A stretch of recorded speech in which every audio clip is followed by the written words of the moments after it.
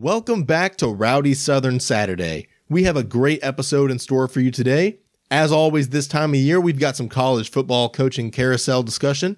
Obviously, one of the biggest announcements this offseason has been Nick Saban's retirement, but don't worry, Alabama fans, we've got you covered with a very special guest. Former Alabama national champion Terrence Cody will be joining us for an interview this episode. Many fans know him as Mount Cody due to his sheer size and presence on the field. Terrence Cody has won a junior college championship with Mississippi Gulf Coast Community College, a BCS national championship with the Alabama Crimson Tide, and not to mention a Super Bowl with the Baltimore Ravens. No big deal. Terrence talks to us about his time with Nick Saban, his most memorable experiences throughout his career, and of course, the famous Rocky Block. Hope you enjoy the show.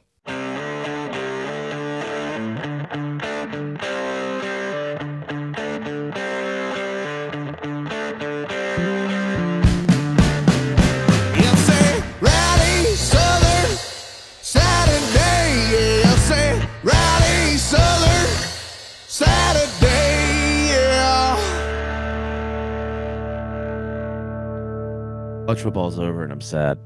Yeah, I think I'm more sad about the fact that I no longer get to watch the GOAT roam the sidelines. What are you talking about? The GOAT's in Athens, dude.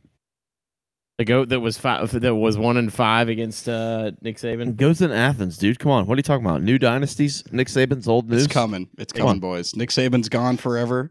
My nightmare has finally ended. And hopefully the good dreams will begin. And we'll see what happens. We got a 12-team playoff coming up, so Lord knows what's about to happen. That ruins all my dreams. I mean, everything's college football as we know it's dead. It's over. It's dead and gone. It's depressing. It's going to be weird that we have college football without Nick Saban. And Jim Harbaugh now. And now Jim Harbaugh, Kirby Smart to the Falcons. So that's going to be... We're going to will that into existence. Keep dreaming, boys. Keep dreaming. That's going to be really sad. Just stop. We're not talking about the Falcons. Like, on point, I really want to know, like, what are your honest thoughts about Kalen DeBoer as a replacement? Because I think it's a good hire. Yeah. But I have my reservations, of course, and not about his football acumen, but it's like you and I have talked about outside of the podcast. Well, he ain't from around here. He's from South Dakota. He don't know the landscape.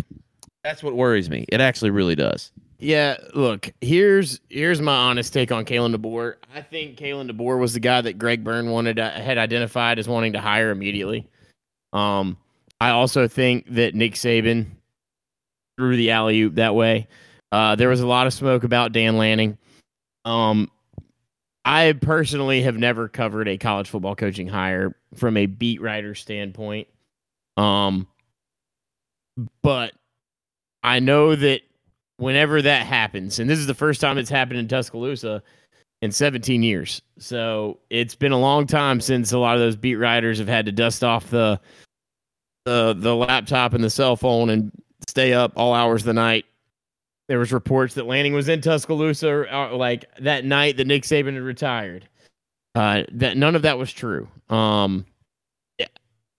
I think it was all planted stuff. And there was actually a guy who is a sports information guy who was like, "Yeah, I was told to go with the Lanning sighting thing." One of the beat writers talked to him, and he was like, "Yeah, on the record, I called him. He said, yeah, Lanning's here."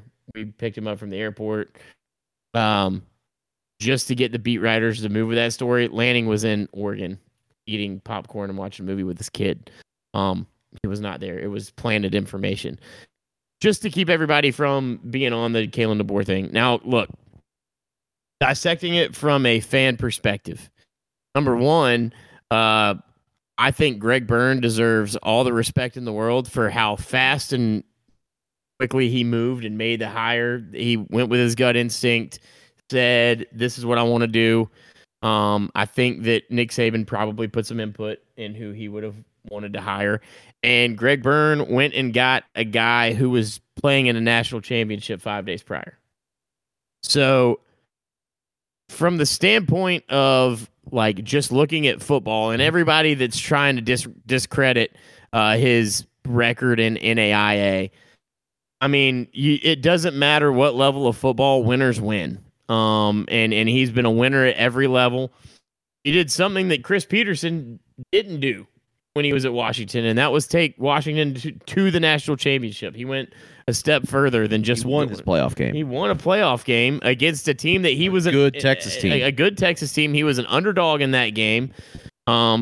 He had Washington as a legit team. I mean, Washington was in that national championship game until the fourth quarter. Like, the final score is not indicative of how close that game was for a majority of the game. There was a couple of busted runs early on. But I think Kalen DeBoer is a very good coach. There are a lot of people who are Alabama folks who are worried that, yes, he ain't from around here, and that is a legit, concern of theirs. But he just got a recruitment and recommitment from Ryan Williams, a 5-star running back or wide receiver, excuse me. Justice Haynes is staying. Jam Miller's staying. So you've got 2 really highly recruited running backs in the backfield.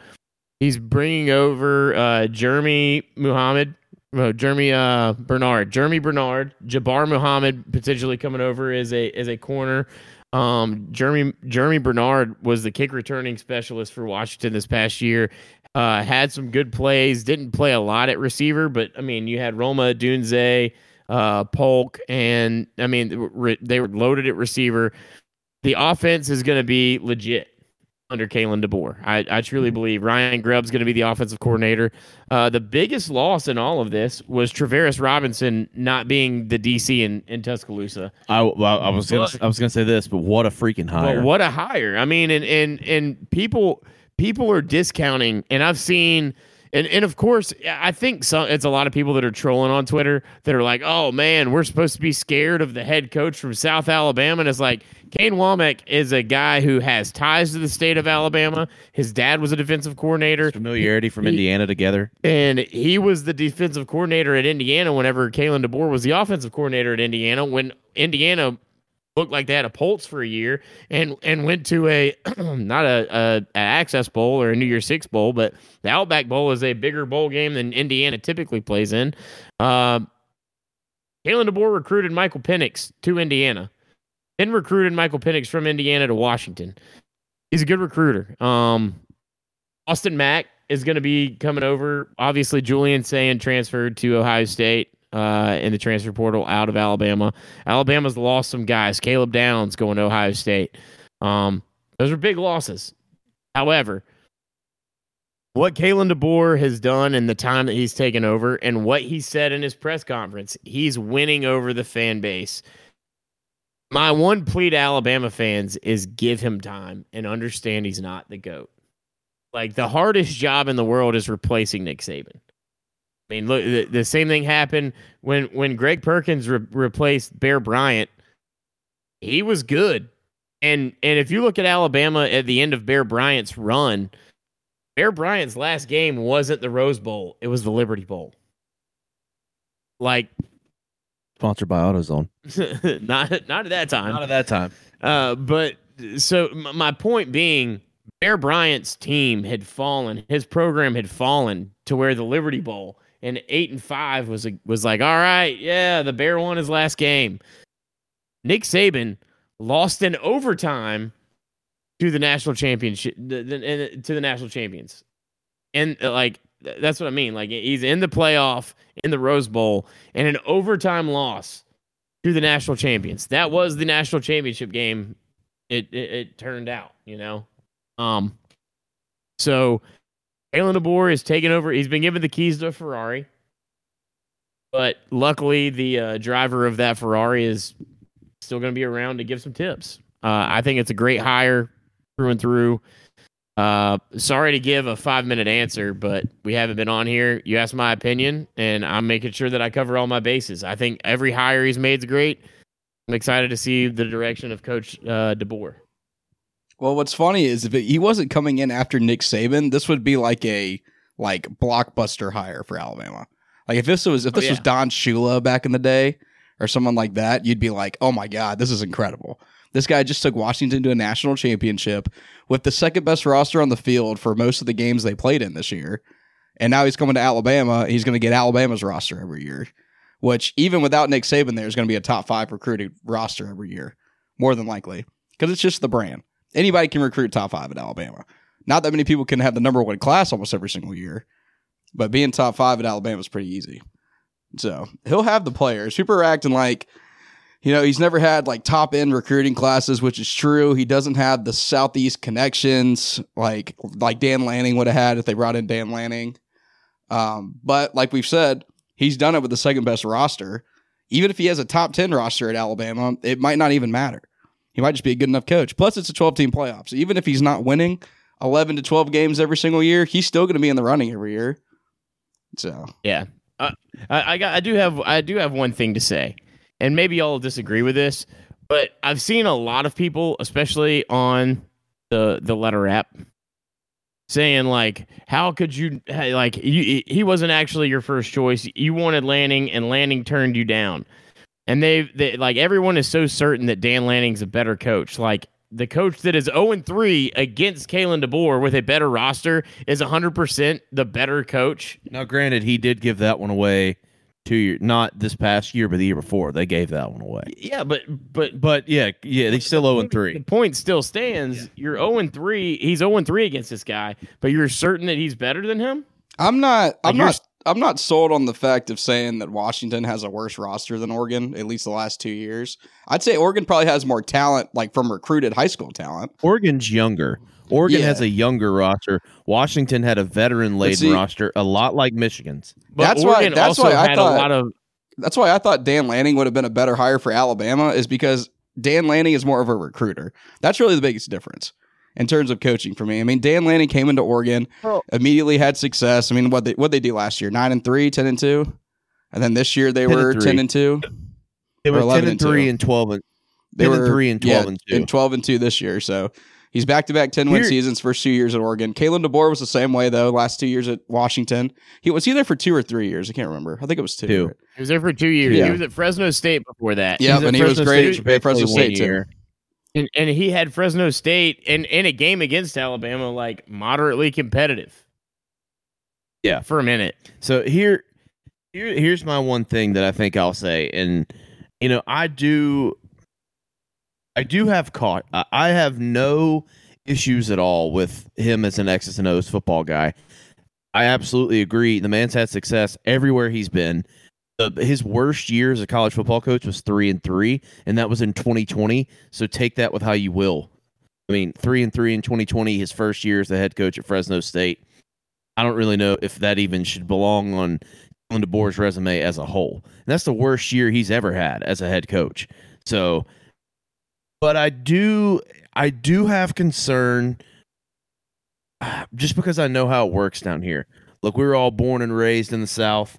Like, we understand how this conference works. We all understand how this football craziness works down here below the Mason-Dixon line. And it is about the Jimmies and Joes sometimes.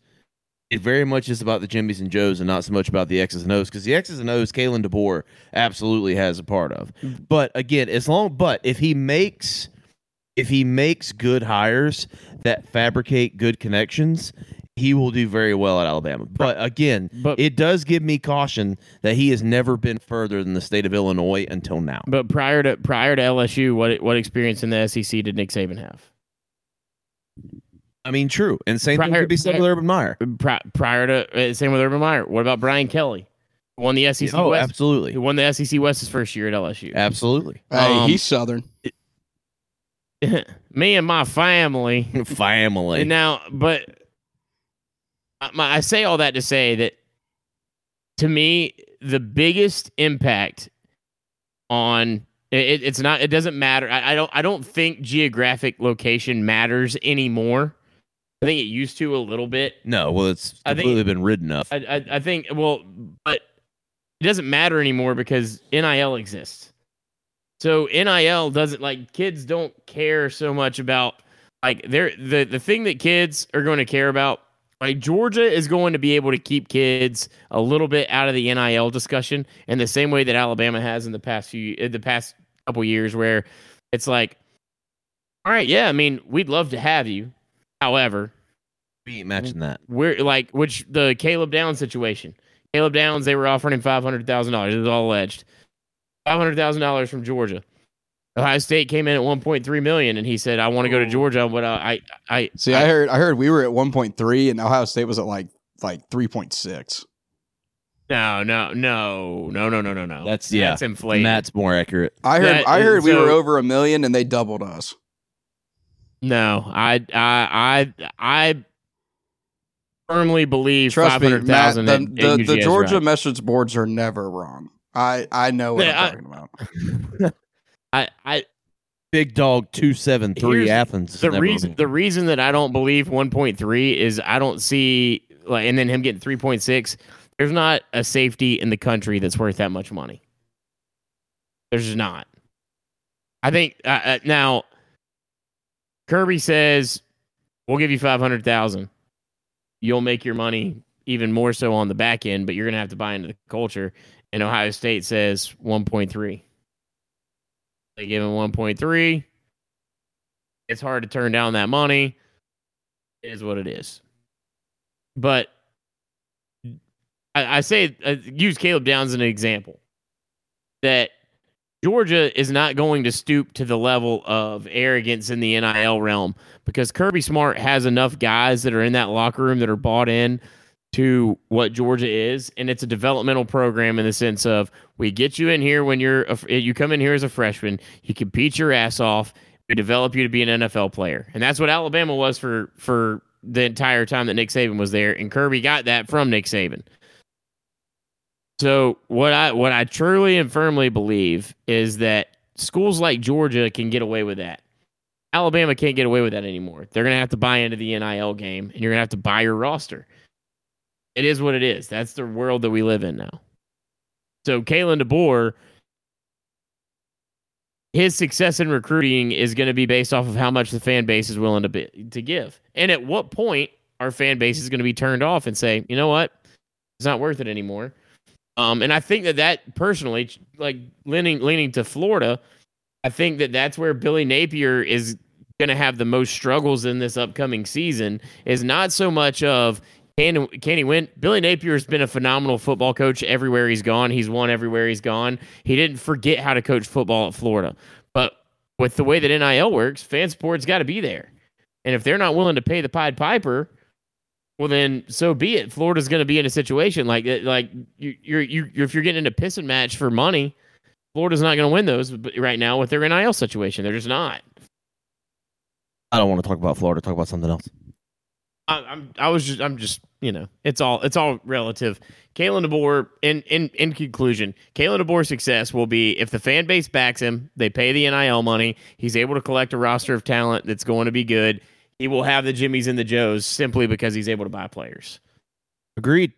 And I will say this just real quick, kind of wrapping up because we haven't been on since we previewed for the national championship. I know that we're strictly we try to keep it as southern based as possible, but I will say one thing. I like Kalen DeBoer's replacement quite a bit. Jed Fish, I think just kind of looking at the overall carousel. Jed Fish to Washington. Yeah, I think that's a good hire. Now his replacement at Arizona, I think that kind of stings a little bit, getting Brent Brennan from San Jose State. I mean, I think they'll drop back to 7-5, 8-4, maybe 6-6 reality land, even in the Big 12. More moves around the country. Michigan, Jim Harbaugh leaves today as of an hour ago, but we all knew it was coming anyway. Right before we got on the show. Yeah, I mean, maybe 20, 30 minutes before we got on the show. It hadn't been long. Is it really Sharon Moore's job? We'll see. I really think it would be a big move if they go get Brian Kelly. I don't think that giving Sharon Moore the job and seeing how it pans out really works. We were talking about it pre-show, you saw how Zach, or was it you who said you saw how Zach Arnett worked out and you tried to do a comparison? Well, but here's my I don't think it's comparable. Here's my argument too with Sharon Moore. I mean, you also got to look at this season from this past season. Sharon Moore coached more games than Jim Harbaugh did this year because Harbaugh was out for half the season. He only coached 3. Sharon Moore? Yeah, remember they rotated the first suspension. Oh, I forgot about that. Then he got... That's a good point. But he was the head coach. The other guy doesn't count. He coached 4. he coached 4. It was him and Jesse Minter, right? Was that the DC? Was it Jesse Minter? I don't remember his name. Jesse AJ Minter is was his name. Yeah, AJ Minter. Sure. Connor Stallions. Lefty closer for the Braves. Connor Stallions is a big part of that. But to me, it's similar to the situation in Mississippi State. It's a little bit different, but at Mississippi State, when everything happened with Leach, obviously it was more respectable to do what they did. More so, like with Arnett. Obviously, Mike Leach died. Rest in peace, the Pirate. But it was also our program's in a good place. We got a guy who understands the system we've been trying to run, the culture we've been trying to instill. So let's just promote him. And honestly, it probably would have worked out if he didn't change the entire offense with a air raid recruited offense. Or air raid recruited roster. But then you got Sharon Moore. He coached 3 games this year. He went 3-0. They didn't lose a single game this year. He's been with Harbaugh for the past couple years. He's a great play caller. He did a good job as head coach when he was there. Obviously, Harbaugh had a big part in it, but for them, you're coming off a national championship. To me, if I was an AD, it would be hard for me to say, instead of promoting the guy within that's been here through everything, let's get rid of him and start fresh from the beginning. Brian Kelly, come on in here. We know you're a better coach. We're going to suck for the next year or two, but then Brian Kelly's going to come in here. We might be better off for it. Same deal with Lance Leipold. Same deal with Matt Campbell. Whoever they hire. It's like, why not just promote Sharon Moore? Let him go through a year. If he sucks, you just fire him then the next year, and then you have a full-on coaching search, and you can actually look for somebody. Right now, all the best coaches are taken that are actually going to leave. Is Leipold going to leave for Michigan? I don't know. Is Campbell going to leave for Michigan? I don't know. They might both stay. Is Brian Kelly going to leave for Michigan? Lord, who knows? He might would do it, but you might as well just promote Sharon Moore. If Brian Kelly doesn't leave from LSU this year, he would probably leave next year. So just hang on to it. If you suck next year, you show the fans it wasn't the right move. The team wasn't where it needed to be. You got a better chance of actually keeping some of your best players if you keep Sharon Moore. But we'll see what happens. I mean, Brian Kelly, they end up with Lance Leipold. At the end of the day, they might be better than they were with Jim Harbaugh. So. See, I disagree. I think you got to go find somebody. I disagree as well. But it's not because I don't like Michigan is a kind of a weird place. But I mean the Mississippi State thing was weird all the way around because there were different circumstances. Never seen anything like that before. But also, if you take the emotion out of it, take the sadness out of it, take the circumstances out of it. Before the Egg Bowl was played, there was a very, very large rumor that if they lost that game, that Zach Arnett was going to be the head coach the following season. There were boosters in Starkville that had been funding and listening to Zach Arnett talk about how he was kind of going behind Leach's back, being like, we're never going to be bigger than 7-5 or 8-4 with the air raid system. We need to run a different offense. I'll run the defense the same way, and we'll win more games. We can only hold teams to 17 points so many times and lose games. Yada yada yada. How'd that work out? And it didn't work out. But what I'm saying is that the Zach Arnett thing, we can all say they did it because it was the right thing to do. No, there was kind of a faction already of support already there for Zach Arnett regardless, in the same way that there is right now for Sharon Moore. And my thing is the whole notion of, well, if Sharon Moore doesn't work out, then, so be it. I point to one game and one game only, and that's the Maryland game. Sharon Moore got outcoached in circles by Mike Loxley in the Maryland game.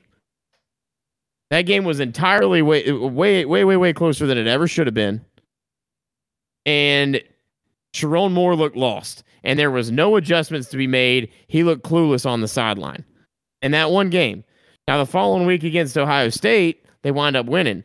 But mind you, Jim Harbaugh was allowed to coach during the week. He just wasn't allowed to coach on the sidelines on Saturday. That game plan that they came up with the week of the Ohio State game worked.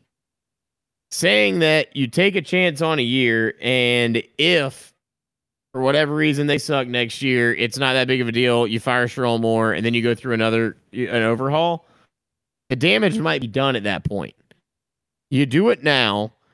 You see if you can get Brian Kelly. because guys are still willing to move. If you can get Brian Kelly, if you can get Lance Leipold, if you can get a guy in there that is Matt Campbell, any of these guys who can come in, I also think you're going to lessen your chances of NCAA infractions if you clean house. If you promote from within, you're still going to get hammered because there's still going to be coaches on that staff that didn't know what was going on. Like, yeah, you did. But you're giving the NCAA more bait if you continue to promote from within. You got to start fresh. You got to let a new guy come in. You got to try and distance yourself from all the cheating scandal allegations, and you got to let him have a program that is his. Sharon Moore will always live in Jim Harbaugh's national championship final season shadow. No matter, and if he goes 7-5 or 8-4 next year, he's done. And then another thing about that is you talk about living in the shadow. If you do give Sharon more than 1 year and it doesn't pan out, and you could say that about anybody. So here come the sanctions. Here comes whatever happens with what's left of that Michigan staff, everybody left over, including Sharon Moore. So here's my question. Harbaugh's out at Michigan. Obviously, Kalen DeBoer's out at Washington. Is this the first time ever we've had both national championship teams go into the next season without the head coach they had in the national championship game? I can't think of a single team that won or lost a national championship game that went into the next year without their head coach, let alone two at the same year. It may have. I feel like it's happened before where there's been a guy who's gone out riding high, won a national championship, and gone to the NFL or retired or something. I can't think of any like off the top of my head, but I mean, for both, absolutely. I mean, I can't think of another time, unless back in like the 1920s, the Harvard and Yale coaches went to USC and Michigan State. I've never seen anything like that I can recall of. I'm sure there's somebody who's been out at one point that's kind of rode out high. And I mean, even like Matt referenced to earlier, like Nick Saban, he rode out kind of high. Yeah, he rode out on a loss, but there never was that big drop off or that big slip where you ever felt like Alabama wasn't a national threat, that Alabama wasn't a national contender. So overall, man, like, I guess I'll say this, and it's not even really an answer to your question, but, you know, we just got to watch the greatest of all time. That's one thing I think that should not be left out of this conversation that we've had tonight, albeit very brief, is that we will never see another like that. Nick Saban was one of one, and whatever Kirby Smart does or whatever Dabo Swinney does and Marcus Freeman or Ryan Day or just Steve Sarkisian, whoever you want to talk about for the future of their careers, no one will ever be him. He was one of one. He won 6 national championships at Alabama. And that's not even including the 2 national championship games he lost, or including the fact that he lost twice in the playoff anyway. So, no, he lost 3 national championships. 3 national championships and 2 other appearances in the playoff where he didn't make it out of the semifinals. So, you're talking about 11 out of those 16 years of being in the national championship conversation. And even in the years like 2 years ago and the year before last, where they had 2 losses during the regular season, they were still an 11-win team. They were still dominant. You saw in the Sugar Bowl against Kansas State the year before this past, where they just dominated a really good Kansas State team. And they had the continuity to be able to finish off an 11-2 year and still get the guys to play. Bryce Young played. Will Anderson played. Those guys played, and there's something to be said about that. Nick Saban is the greatest of all time. It's a privilege. It was a privilege to watch him do what he was able to do. And I have quite a few questions that I would like to ask a certain someone. We're bringing on Mr. Terrence Cody for an interview. So hang on for that. We're going to really dive in deep to talk about Nick Saban, but greatest of all time. Privilege to watch him. Honestly, made me feel sad when I found out the news. Just because you get so enveloped in the fandom, it becomes part of your life. And Nick Saban was part of our lives for 16 years. And regardless of whether you're a Georgia fan or an Auburn fan and you hated him, or whether you're a Florida fan like me who was just respected him, or you were just some guy who lives out in Oregon and you're an Oregon State fan, you had an opinion on Nick Saban, but you got to watch the greatest of all time go to work. And that will never be replicated. Yeah, as a Georgia fan, I am as excited as can be because he has absolutely terrorized Kirby Smart in his tenure. Nick Saban, and I know we've talked about this stat, Nick Saban is the only coach to beat Kirby Smart since 2018, which is incredible. The only active coach, I'm sorry, as Dan Mullen did beat Kirby Smart in 2020, and Will Muschamp beat Kirby Smart in 2019. Even still, it's incredible what he did. Obviously, we talk about it all the time. I post many a picture of me giving Nick Saban the business, but he and his statue at Tuscaloosa, Alabama when I go to games. But obviously he's the GOAT. No one will ever do what Nick Saban did, as much as I would love to see Kirby Smart beat Nick Saban's record. I think 7 national championships is going to stand still for a very long time, especially now with the 12-team playoff. So Nick Saban, appreciate you. You changed college football for the better. And honestly, I think he's going to keep doing it. So it's hard to hate the guy for sure. He haunts my nightmares, but I definitely don't hate him. And now, Terrence Cody. Rowdy Southern Saturday, yeah. What's up, Terrence? How's it going, man? How are you? I'm doing good. How you guys doing? Doing good, man. Doing good. I appreciate you hopping on with us today. Oh, no problem at all, man. No problem. Terrence, you're down in Florida now? Or No, Alabama? I'm up in Alabama. Nice, man. What part? I'm like 30-something minutes outside Tuscaloosa. So you're living the This dream. is somewhat. Living in the country. Yeah. Got 50 acres up here, so yeah, I'm just chilling. Oh, no, that's very that's nice. the life right there, man. I hear you. So I'm trying to get like one day. All right. So very special guest here on the Rowdy Southern Saturdays podcast today.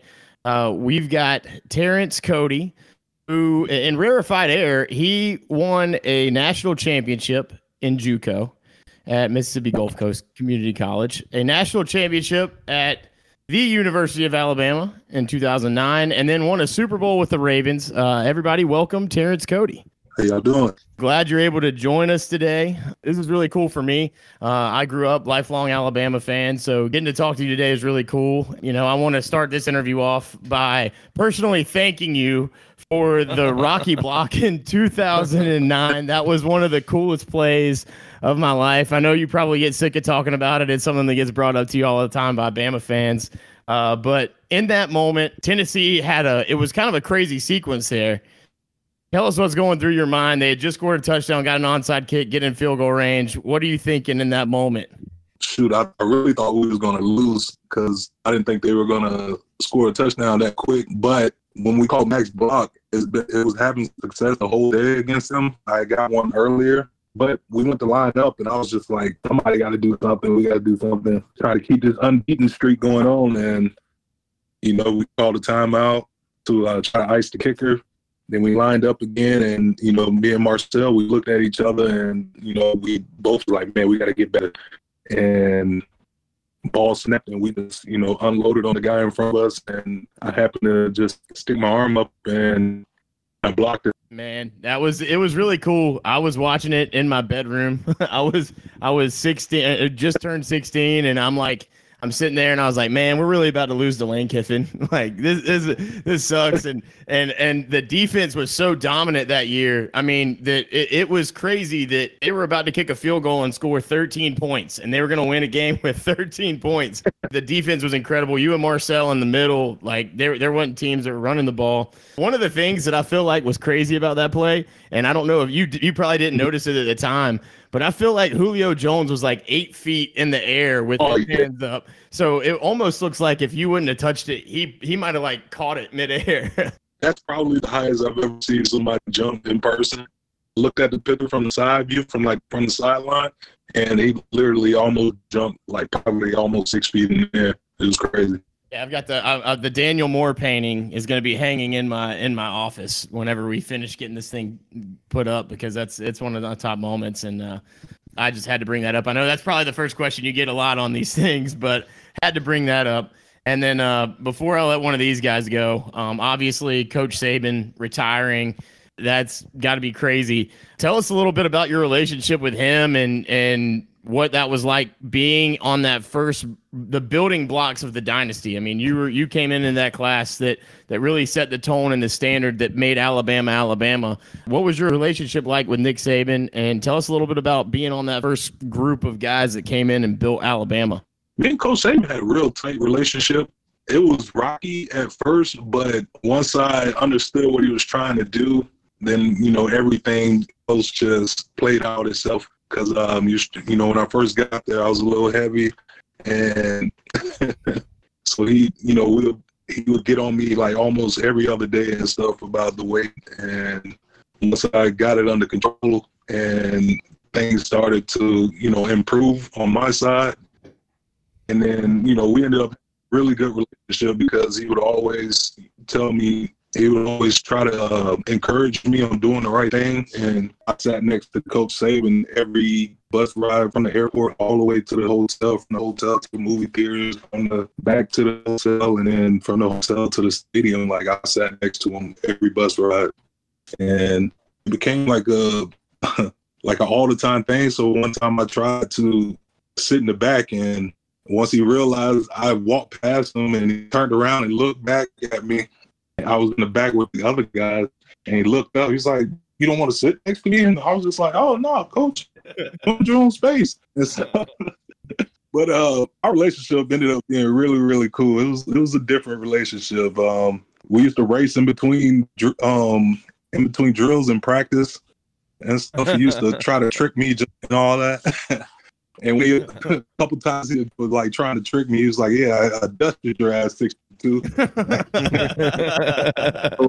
Couple times, me and him would go back and forth. We'll talk crap to each other out there on the field, and he'll give me one of these. I'm like, "Hey, 62, hold these," and he'll like grab his nuts and all that. I was gonna ask if he ever hit you with the D's nuts jokes, because I heard Marlon Humphrey said one time that he's a big D's nuts joke guy. Oh man, he really is. He really is. That's awesome. Keeping up with the talk about Coach Saban, obviously he just retired, and I'll just come out and say it. I'm not even a Bama fan. I'm a Florida fan, and you and him, obviously, and the rest of that team helped dethrone the run that Urban Meyer and my guy Tim Tebow had us going on there for a while. But what kind of guy was Coach Saban like outside of football? Like when you're just at his lake house, or if he's just outside of the football facility, like is he a good Catholic man who goes to mass? Like, just what kind of guy is he really? Because I feel like a lot of times we get lost in the fact that like he's this iconic figure, but like who is the actual like the man Nick Saban? Who's that guy who was raised in West Virginia that ended up being Alabama's head football coach? Outside of football, he's not as bad as he is a coach. I'm not saying it's a bad thing. He try to get the best out of you, and sometimes you take it the wrong way. But I like that's what kept me on my toes is him staying on me. But outside of it, like whenever I would go to his house for Thanksgiving or any other holiday I had to stay in town, it was like chill, laid back. If he ever challenged you in pool, don't do it. That's all. That's word of advice I'm gonna tell you, because I spent like 2 hours trying to beat this man in pool, and he beat my ass every time. And right after I break, he knocks the ball in. I never get a chance to hit. I get close like 2 times, but off the field, he's like a really different person. He's really laid back, chill. He jokes around. He just like to have a good time, and he just, he's a big family guy, and he's always not necessarily preaching, but he's always trying to encourage people. He's always trying to, give you the advice that you need and stuff to make yourself better, and not just for on the field, off the field as well, just to be better at life. That's awesome. I actually do have. Yeah, he talked about going over there for Thanksgiving, and it made me really want to ask this question: how was Miss Terry's cooking? It was every time I went, it was here. So I think it was only thing she did make. It was a pie that was there and stuff, and I had a piece of the pie, and the pie was actually pretty damn good. That's what we love to hear. The Queen of Tuscaloosa. But also, every time I went over there, it'd be time to eat. And I would sit and wait for everybody to eat. And he'd look at me. He's like, "Go ahead, get you a plate, man. Get you a plate." I was like, "You sure?" And stuff, I know y'all watch my weight and all that, man.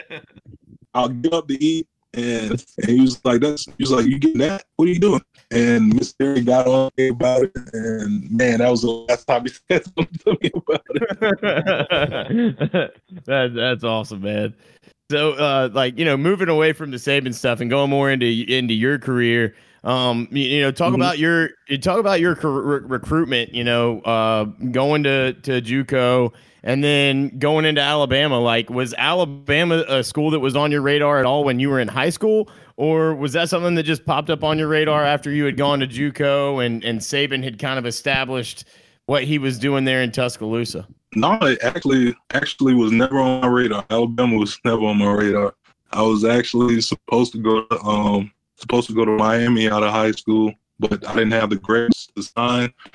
So I went to JUCO, and Miami was still, keeping in touch with me, making sure, I was getting my grades right and all that, because they were still going to sign me. But after my first year, like 3 or 4 games into my second year in JUCO, that's when Alabama hopped on the radar, and they immediately, brought me for an unofficial visit. Came to the Georgia game when they played at home. They played Georgia at home, and they went into I think double overtime. And I think it was right after that game, I was like, I think I want to come here. And I came for an official visit, walking around the campus, just doing, figuring out everything, just seeing how the layout is. It was nice and chill. And just, everybody in Tuscaloosa is so nice and stuff. And I didn't really see that a lot growing up, just, being around a lot of nice people. But once I got to Tuscaloosa, I walked into Walmart and just people just, don't even know you, just speaking to you and, just greeting you and all that stuff. And nobody even know who I was at the time. It was just a great atmosphere. That's what kind of, won me over into coming there. And once Miami found out that I came there for an official visit, they just backed off because they felt like they can compete with Alabama at the time. When did you get your nickname Mount Cody? I know that's the way a lot of Alabama fans know you around the household. Funny story to that. While I was there for my official visit, me and one of the recruits, we walked around the outside in the hotel they had the recruits in. And we walked past one of the dorms, and as we were walking, one of the guys that he was studying outside, and he just tapped the screen, "Hey, Mount Cody." And me and the recruit, we looked around, and he's like, "Bro, are you Mount Cody?" I'm like, "No, I'm Terrence, Cody." He was like, "Yeah, bro, that's what they're calling you on the recruiting site. They're calling you Mount Cody." I was like, Once they found out that they were recruiting you, they just started calling you Mount Cody and stuff. And I guess that's how I got it from the recruiting sites. That's awesome. That's also funny because, how those message boards get, man. They're all true too. Everything you read on there, everything on a message board. Everything on a message board is true. I'm sure that you know how the message boards are. They're insane. They come up with. I remember after the Ohio State loss in 2014, there was people who were like, "I think Saban's lost a step. He needs to be fired." It's like, come on, guys, come on. So this is something that these guys don't really understand, but I'm going to ask you. Because you were a part of both games. Tennessee to me as a Alabama fan is that rival that you got to beat them every year. Did you ever? And then Auburn is like the annoying little brother that you got to beat to keep them quiet. Which one is did you feel like had the big obviously Auburn has a massive in-state rivalry game, but the Tennessee game, did you feel like that rivalry competed any amount with the Auburn rivalry? I had to miss out on the first one because I had a knee injury midway my first year at Bama. But once the second one, I played in the next year in the second one, that's when I realized how big of a game that is. And I really think the Tennessee one is the biggest to me, but the Auburn, Alabama one, that's more so, that's like a bragging bowl, I would say. Just because whoever wins, they get to brag the rest of the year until the next game. The Tennessee game was more of a bigger rivalry. It's just a history between the two teams. And I didn't really fully understand that until the week of the game, knowing how big a game it was because of the rivalry. And I had no idea about rivalry until a couple of my teammates would tell me about it because they were, from Alabama as well. So they wanted to explain it to me how big of a rivalry it was and how far it went back, and all the guys who, made big plays in those type of games to win the game. What was your cigar of choice after the win in the locker room? That's another funny story. I still haven't gotten a cigar for that game. Oh, once I got back into the locker room, I was like, "Oh, we get cigars?" And it was like, he was like, "Yeah, go ask what you call them." They handed them out. There were no cigars left. Like there wasn't one in my locker. Nobody had an extra cigar. I guess everybody took them all. That's a shame. I'm gonna call somebody and be like, send this man a cigar now. You send him a box. We got to hook up with R&R Cigars in Tuscaloosa. We can send him some. Yeah, exactly. Yeah. Absolutely. I'm actually very proud that the cigar place in Tuscaloosa. I've been. There's a cigar. Yeah, there's a place called R&R Cigars there in Tuscaloosa. I think it's got a little bar there too. It's like a cigar bar. You can hang out in there, smoke. They are now. I don't know when this happened. But they are now the official cigar sponsor of the third Saturday of October. What? Oh, that's pretty cool. It's a genius marketing because they know at least once a year everybody's going to buy it, whether or not they get to smoke it from now on. I mean, it was like a lock for 15 years, man. You're getting at least one cigar a year. I'm gonna have to check them out and stuff. Next time I'm in Tuscaloosa, I'm gonna check them out. Tell them we sent you. They'll yeah, because they know who we are. They totally they do know Keys. But talking about Tennessee, man, and all these rivalries, playing around the SEC, like you obviously play 8 conference games a year. I know you said, you missed halfway through your first season there, but you played in that full season your second year at Bama before you went to the NFL. What would you say is the hardest atmosphere to play in on the road in the SEC? And then what would be the easiest atmosphere in the SEC, and why is it Mississippi State? I say the toughest place that I played in away games, it's like a tie between Auburn and LSU. The Auburn game, it caught me off guard. Like it wasn't that loud building up to the game, but once the Eagle came down and hit the middle of the field, like that place got so loud, and like I thought my eardrums were about to burst. It was that loud. And then LSU, like my first year, we played them away, and I was hearing all the stories about them shaking the bus as you're coming in and leaving, and throwing beer cans and bottles at the bus and all that stuff. And once we went out for warm-ups, they put us down at the end zone and right next to the live tiger and stuff, and it was kind of like, it was cool, but it was also kind of like whoa, that's a real tiger, like right there. And but that place, once the game started, that place erupted as well. So I'll have to say those two are like a tie for me, like the craziest places, the craziest away games we played, that I played. What was the rest of that question? What's the easiest place to play, and why is it Starkville, Mississippi? Easiest place to play, I'll probably have to say it was probably Arkansas. They were actually pretty decent. Was that the end of that was the end of the Petrino era? That was right there towards the end of the Petrino era. That's actually, I'm very surprised by that. But another question I wanted to ask you, you obviously you won a natty in JUCO, you won a natty in FBS, and you won a Super Bowl. I know probably the natty and JUCO can't touch those two, but like that run that you guys went on at Bama, and then that run that you went on as a Baltimore Raven, which one means more to you, to say that I won a national championship at the University of Alabama, or I'm a Super Bowl champion? Because you can't take, obviously no one can take either of those away from you for the rest of your life. That's a tough one, man. That is a tough one. Alabama and Baltimore and stuff, like I got a bunch of great friends that I made on those teams, because winning the Super Bowl was always like one of my biggest dreams and stuff growing up. And, being able to be in one and then win one was like, it was a dream come true. But at the same time, I couldn't believe it. It didn't even register until like 3 months later that I won a Super Bowl.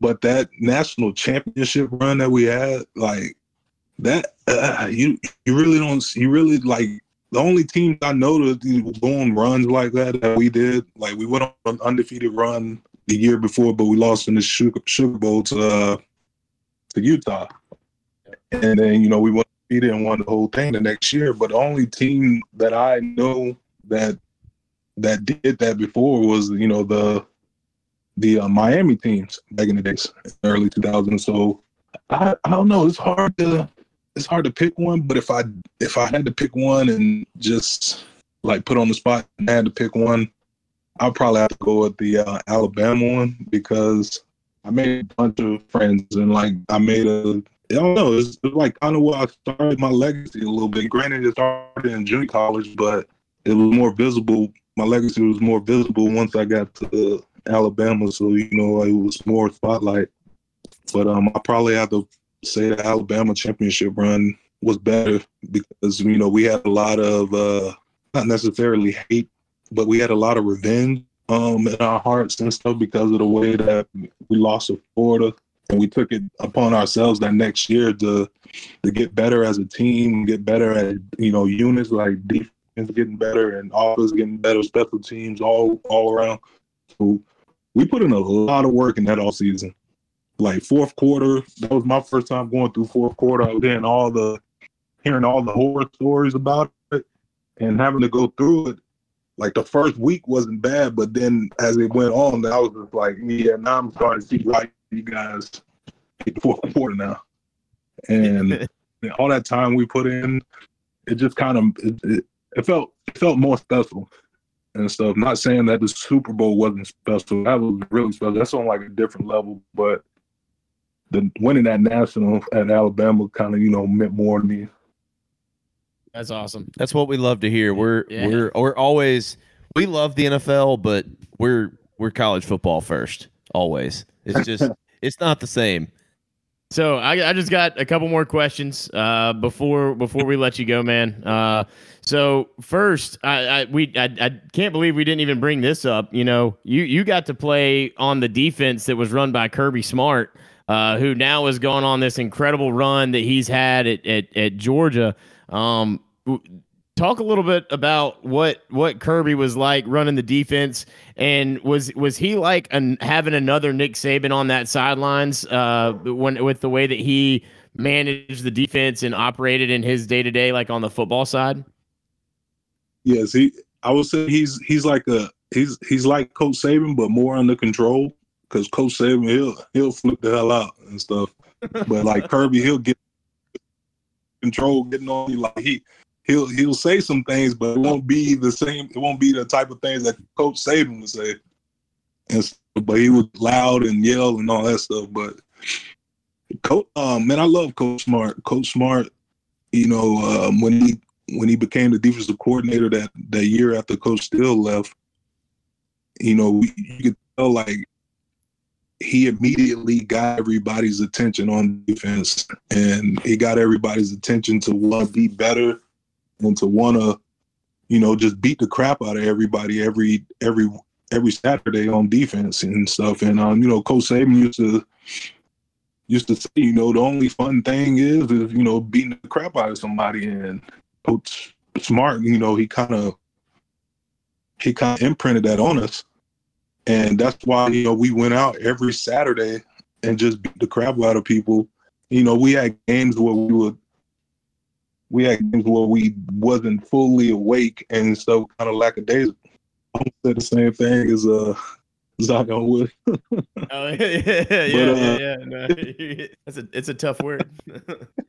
But we had the games where we were sluggish in the first half and getting in the second half, like he'll be loud, but it's like under control and stuff. He's just like, hey guys, like I know we such and such and stuff. It'll just be under control, but he can get to us, and he was able to wake us up and let us know, that we gotta get us together, gotta go out there and play how we've been playing and stuff. But Coach Smart he's a really good coach, and I'm happy he's having all the success at Georgia. I mean, that's what it's for, and guys to move on and start building their own legacy.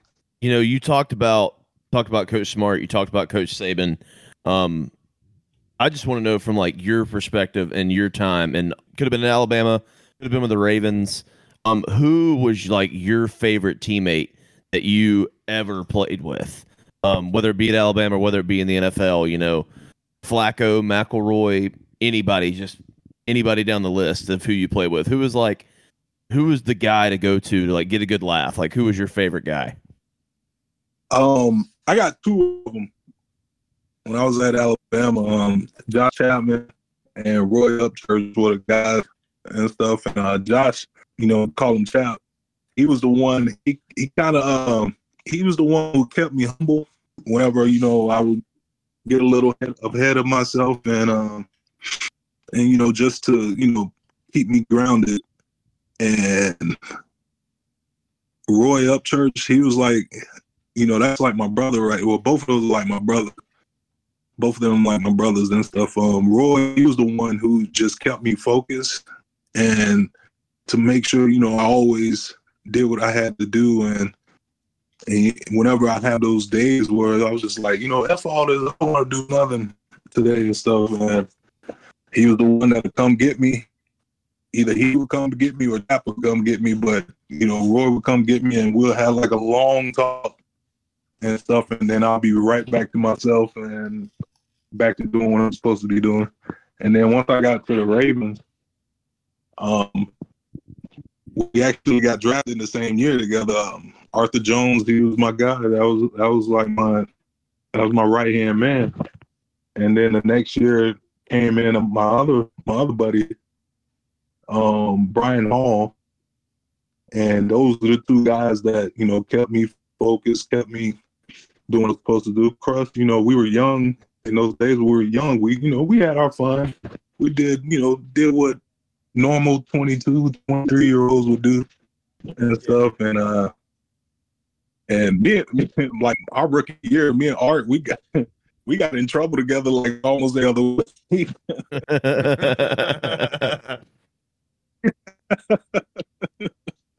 We had some fun times, man. We had some fun times, and even off the field, we hung out off the field. I would go to his house, or he'll bring his family over to my house, and we had great times. And CeeLo as well, he would come over to my house, or he'll go over to Art's house, and we just all had a great relationship.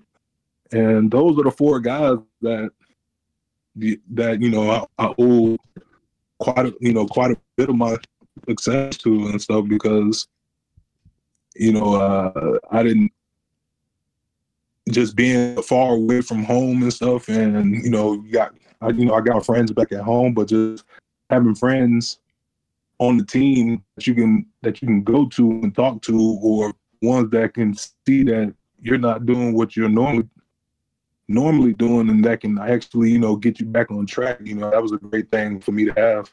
So those are some of your favorite players that you played with. Who are your favorite players growing up? Who are some of your favorite role models? Some people that you wanted to be like? Well, one of my favorites, Warren Sapp, and Barry Sanders, but my all-time favorite, I'm still a really, really, really big Sean Taylor fan. Like, oh yeah, Sean Taylor is, ever since, like, I watched all his games in Miami, even in the NFL, watched all his games. I wanted to be like Sean Taylor, but I was bigger than Sean Taylor, so I couldn't be like Sean Taylor.